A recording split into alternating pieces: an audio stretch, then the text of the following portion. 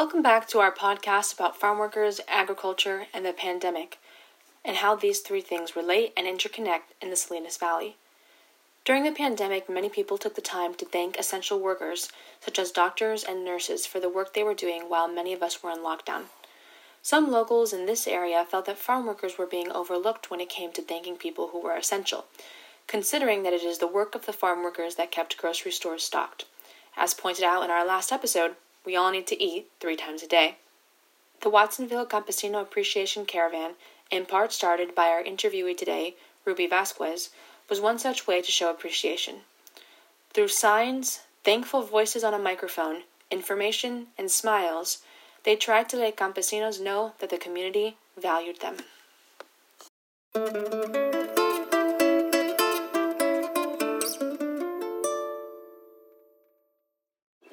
The main reason why we began the caravan was to show appreciation for this group of essential workers that have historically been left out of that, that narrative of being an essential worker. So back in 2020 when we were seeing on TV and reading in the newspapers that people would be lining up outside the hospitals to applaud the nurses as they left and the doctors, or people taking cupcakes or, goodies to the firefighters or the police officers and the medical workers. And when we were seeing that was happening, we thought, wow, how great, how beautiful to show that appreciation for these folks who are, on the front line. But then, we were on a Zoom meeting. We were just like on a social Zoom meeting. And we all just started asking amongst ourselves, like, well, what about, like, los campesinos? Many of us, grew up here in Watsonville. Many of us worked the fields here in Watsonville. Many of our parents, were and still are campesinos. And we thought about it and thought, hey, why isn't this group being thanked? Why aren't anybody going out and giving them goodies, And so one of the people on one of our friends on the call said, hey, well, why don't we just do a caravan? Like, why don't we just go out with our signs and drive by the fields and honk our horns and show our signs, So that's how it started. And we went out that first time not even knowing what the heck we were doing. And we did take with us a sound system. So that we were able to, every time we stopped, not only were they seeing the signs that we painted, but they were hearing our voices, And so I would run up to the mic and just say, gracias, apreciamos el trabajo, ustedes son trabajadores esenciales, you are essential workers and we appreciate your work. And I would say it in Spanish, and Angela, one of our team members, would say it in Mixteco Bajo.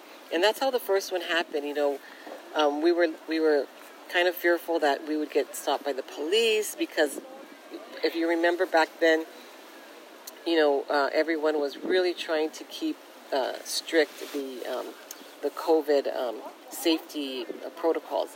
And so the fact that we were like, I think we were maybe 11 or 12 cars, driving slowly, stopping, we didn't know how it would be taken, but it was taken very well, So that was our first attempt to do a caravan, and we continued to proceed to do it that way.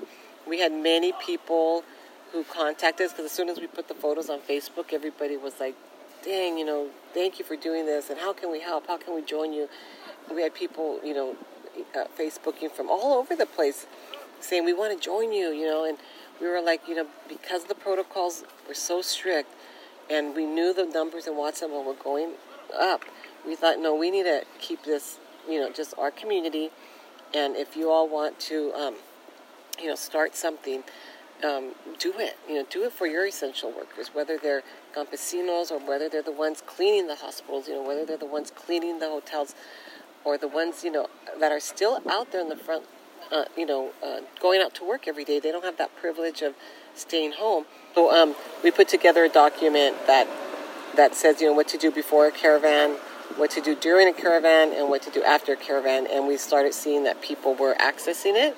And we actually got several calls from folks like in Salinas, Gilroy, I think it was Gilroy, and then, oh my gosh, is it Brentwood? I think it's Brentwood. There's a group that they started calling themselves Hijas del Campo, and they called us, and we did jump on a Zoom meeting with the folks in Salinas, and then with them also, the Hijas del Campo, and they just wanted to know, like, okay, what do we do? How did you guys do this? And just to support them, and share what we had learned, and that was the beginning. It was just literally a caravan. We would go out. We started getting a little smarter, and so what we would do, some of us would go and scope out the fields, and say, okay, well, over here, on Riverside, there's, 3 cuadrillas, and on Beach Street, there's, 4 cuadrillas, and so we would kind of have a plan of where we were going to drive to. And then we started, once we would get to the work site, we would have opportunity to talk, So we always took with us, we started also taking with us packets of information, because back then also, at the beginning, much of the COVID information wasn't being given in Spanish. And so, and a lot of the campesinos just weren't in those areas where they could access or receive a flyer, because everybody was sheltered in place, right? If you're not working, you're going to be in your home. And so what we started doing is putting together a packet of information from several of our local community-based organizations that were, putting together these great flyers with the COVID safety information, with resources that, people can access. And we started passing those out to make sure folks had access to them. And then as we would pass them out, like one of us would always run, find the mayordomo, give it to them, ask them to please distribute. And then we started, asking, like, ¿qué tal si podemos venir durante una, hora de lonche y hablar con los campesinos, So that's how we started doing what we called Adopt a Cuadrilla. We started asking for permission to go onto the premises, the work site, to be able to talk to the agricultural field workers during their lunch. They have a half-hour lunch, and so we thought, hey, if we're going to ask for their time for a half hour to listen to us, the least we could do is take a lunch. So we started getting work sites opening up to us, and we were able to. We have one of our members, Guillermina Porras, who's very connected. She used to work these fields. Now she works for Salud para la Gente. And Salud para la Gente, from the get-go, started connecting with us. And they would send out Guillermina as one of their, educational, what do you call them, like a liaison? Mm-hmm. So she would not only find many of the work sites that we've gone to, but she would then, when we're talking to the workers, give them all the information about all the resources that Salud para la Gente offers. And they offer a lot of good resources.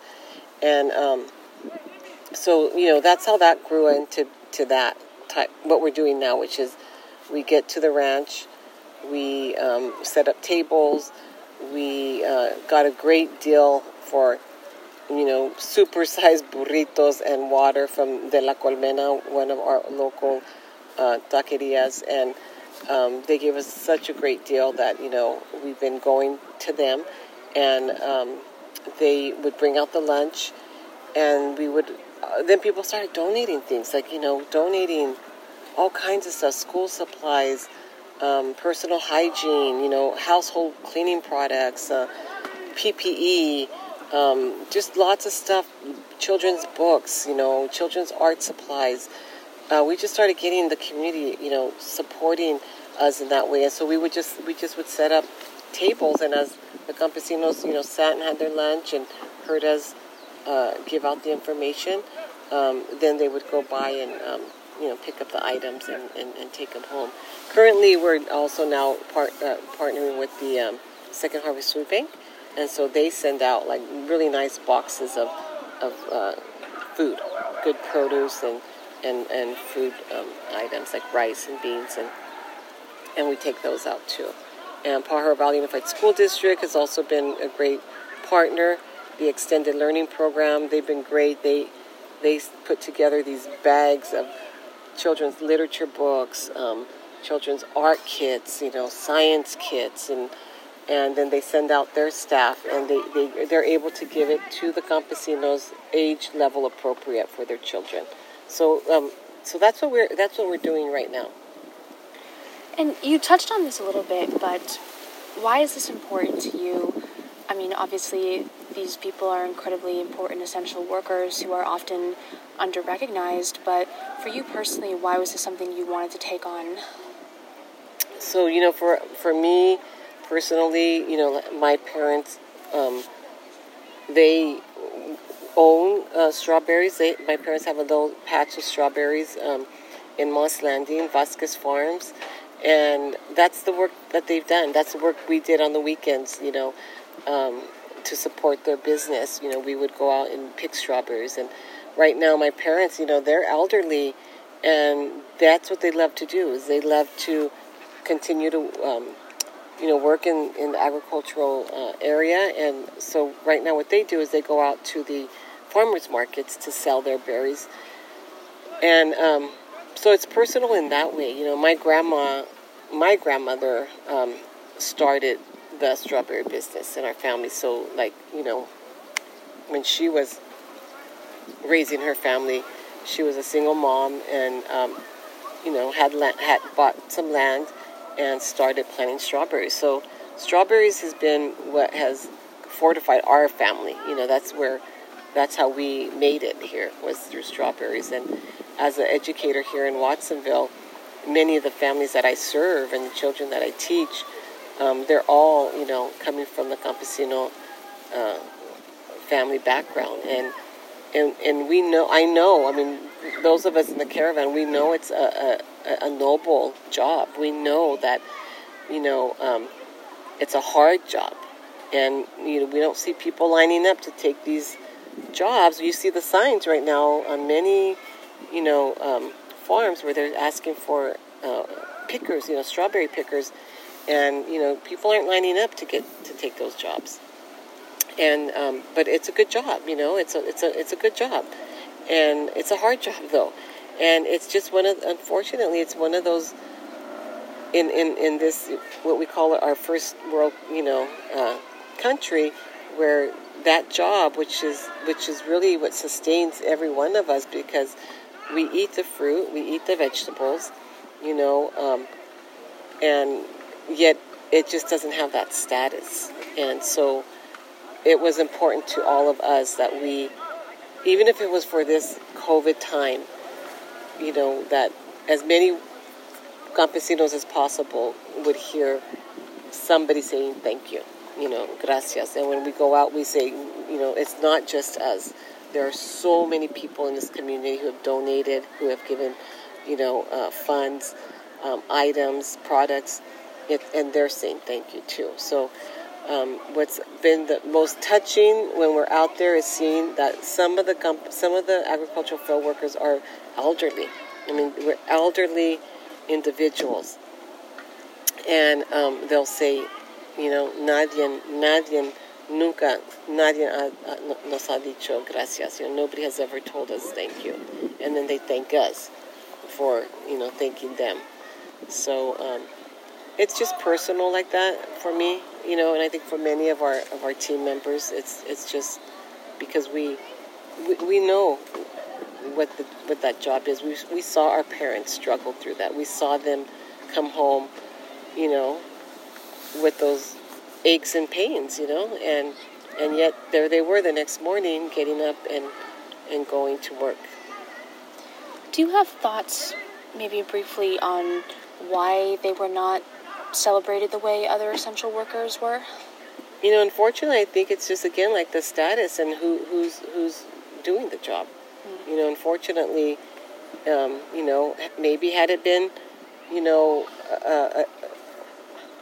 white folks, doing the job, maybe they would have received, some kind of gratitude. Maybe the job would be receiving better health benefits, better pay, better,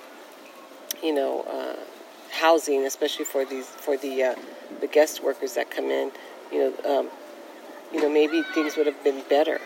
But I think it has to do with, race plays a huge role in our society here, and I think we can't pretend that it most likely has to do with that.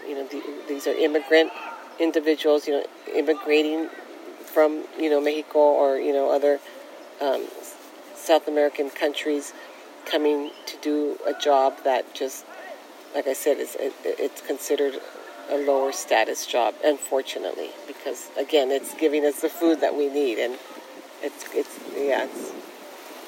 that's what I think. Yeah. And in speaking with some of these farm workers, did you get a sense of how perhaps the pandemic changed their lives? I'm going to be honest. When we go, there's very little opportunity to interact and to have a conversation. We go, the 30 minutes go by quickly, so we're there to do what we need to do. And at the time, it was to get the information out that was so important about wearing the mask, about washing the hands, about the 6 feet distance. Right now the message is, please get vaccinated. So there's a little time. But the things that I heard briefly, like, I would just hear, like, some of the señoras, some of the men would say things like, my wife isn't working this season because she's with the children, because the children didn't go to school. They were doing the homeschooling, and now I'm the only one earning money, and they had worries about how they were going to be able to sustain themselves on just one wage, So we heard things like that. We heard lots of folks, like as soon as Guillermina would talk about Salud para la Gente, people would approach her and just want to get more information about, like, how to get the COVID test. Right now it's like how to get the COVID vaccine. So those are the kind of things that we hear. Personally, I never had engaged in a conversation with them. Just didn't have time. It just goes by so quickly. Yeah.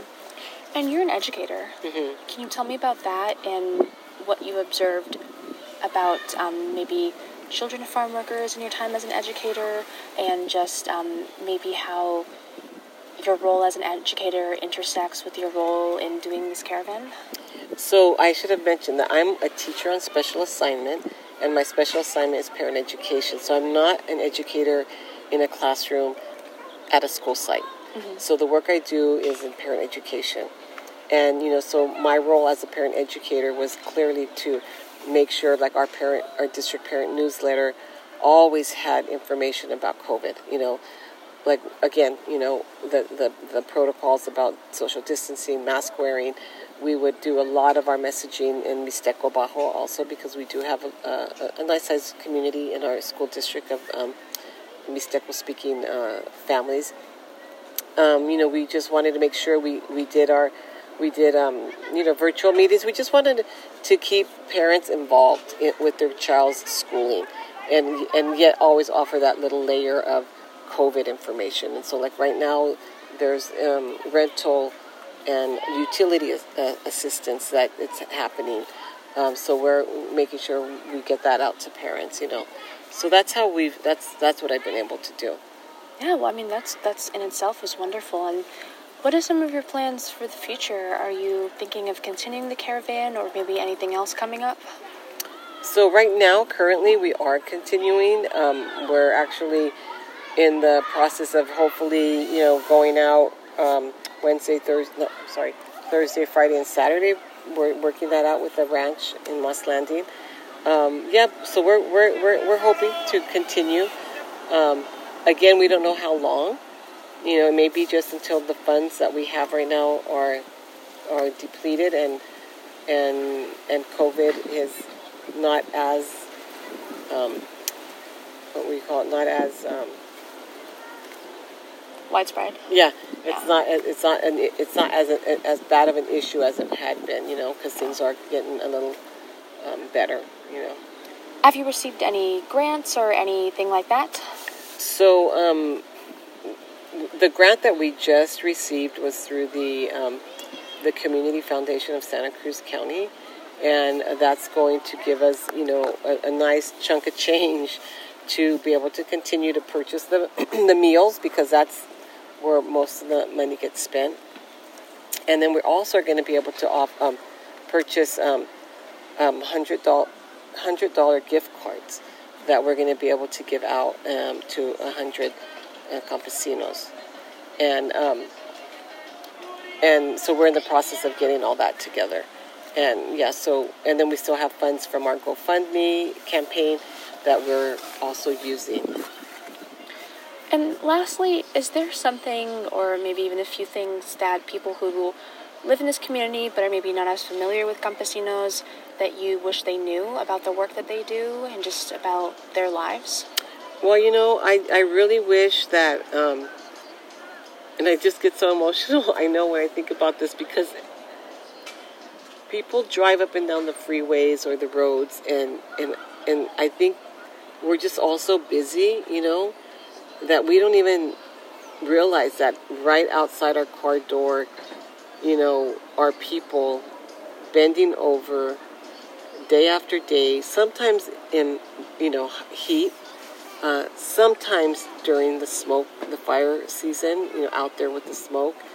And I think people are just so used to not even seeing them, so I would hope that when people pass by and they see a cuadrilla, a group of agricultural workers, that people could just even whisper or even just think it, like just thank you, just like thinking a thank you, I think that will transmit in some way, over.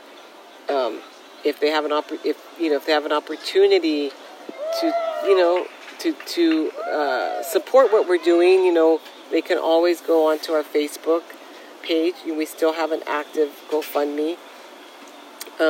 They could contribute there, but I think it just would be great for folks to also, when there are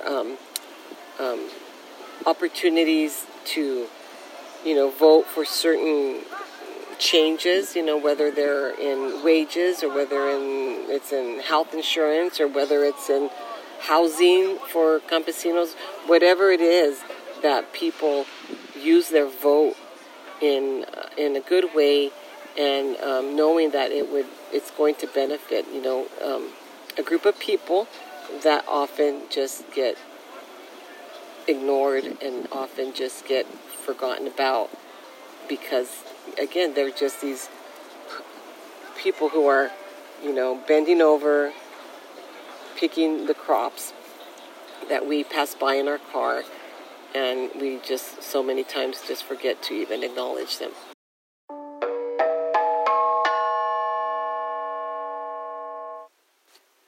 This podcast has been produced and edited by Angelica Cabral of the Salinas Californian, with support from Cheyenne Romero of the Visalia Times Delta.